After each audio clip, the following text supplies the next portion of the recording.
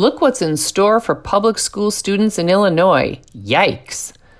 Illinoisans shouldn't need a reminder of how committed Illinois politicians are to using tax dollars and government schools to indoctrinate other people's children, but Governor J.B. Pritzker just gave them one last Friday when he signed the LGBTQ school indoctrination bill into law. This law, which takes effect in July 2020, requires that all children ages 5 through 18 in public schools be taught about the deviant sexual proclivities of men and women who have made some significant cultural contributions. Well, not all deviant sexual proclivities are included. Only the deviant sexual proclivities currently and publicly approved by homosexuals and cross-sex pretenders will be included. For now. When the time is right, those who identify as polyamorous, sexually non-monogamous, or as hebephiles, ephebophiles, kinksters, or infantilists, will claim their proclivities constitute a sexual orientation and will demand to have the roles and contributions of fellow deviants be included in curricula. They will one day rise up against the intolerant, ignorant, hateful bigotry that has resulted in their exclusion and oppression. And then those with other disordered identities, not necessarily sexual in nature, like amputee wannabes, that is, those who experience body integrity identity disorder, will plead for inclusion. The reason all these groups will battle for the roles and contributions of people like themselves to be taught to our young, impressionable, and vulnerable children is that the central reason for teaching children about disordered desires and deviant acts of cultural contributors is to normalize deviance. It happens in 3 ways. 1, exposing children repeatedly to a set of beliefs about, for example, homosexuality and cross-sex impersonation from age 5 on up desensitizes children to deviance. 2, positive portrayals of deviance from age 5 on up from teachers who are role models shape children's moral views of deviance. And 3, when, for example, homosexuality or opposite-sex impersonation are associated with admirable qualities like achievement, creativity, intelligence, or bravery, the good feelings children have for these admirable qualities are transferred to homosexuality or opposite-sex impersonation. And that's exactly what progressives seek.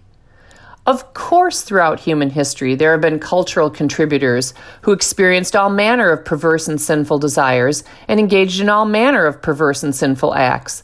But historically, teachers discussed only their contributions, not their perverse and sinful desires and acts.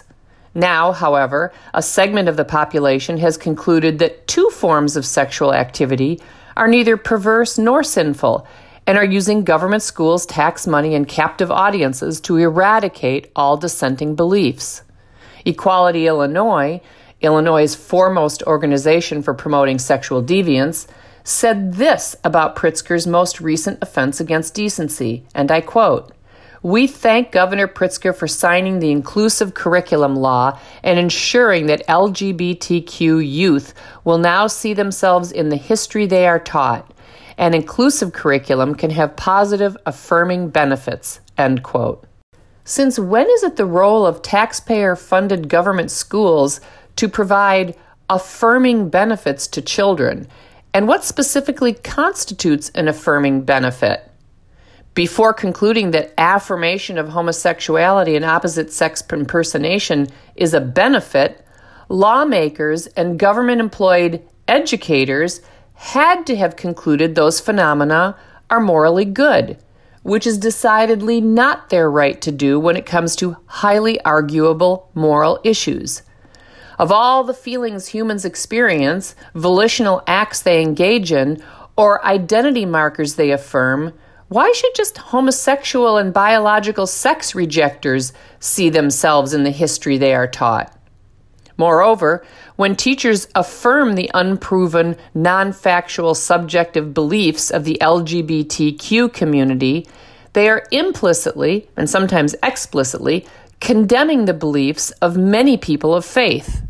Another of Illinois' sexual deviance cheerleaders, Mary F. Morton, board chair of the deceptively named Illinois Safe Schools Alliance, said this about the LGBT indoctrination law, quote, "Gaining a greater knowledge and understanding of the contributions of various underrepresented communities benefits all of us," end quote.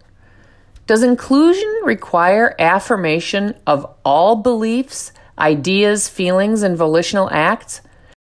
Are those who identify as polyamorous, ephebophiles, and kinksters part of the underrepresented communities? Equality Illinois claims it, quote, "builds a better Illinois where everyone is treated with dignity and respect," end quote. Do not believe them.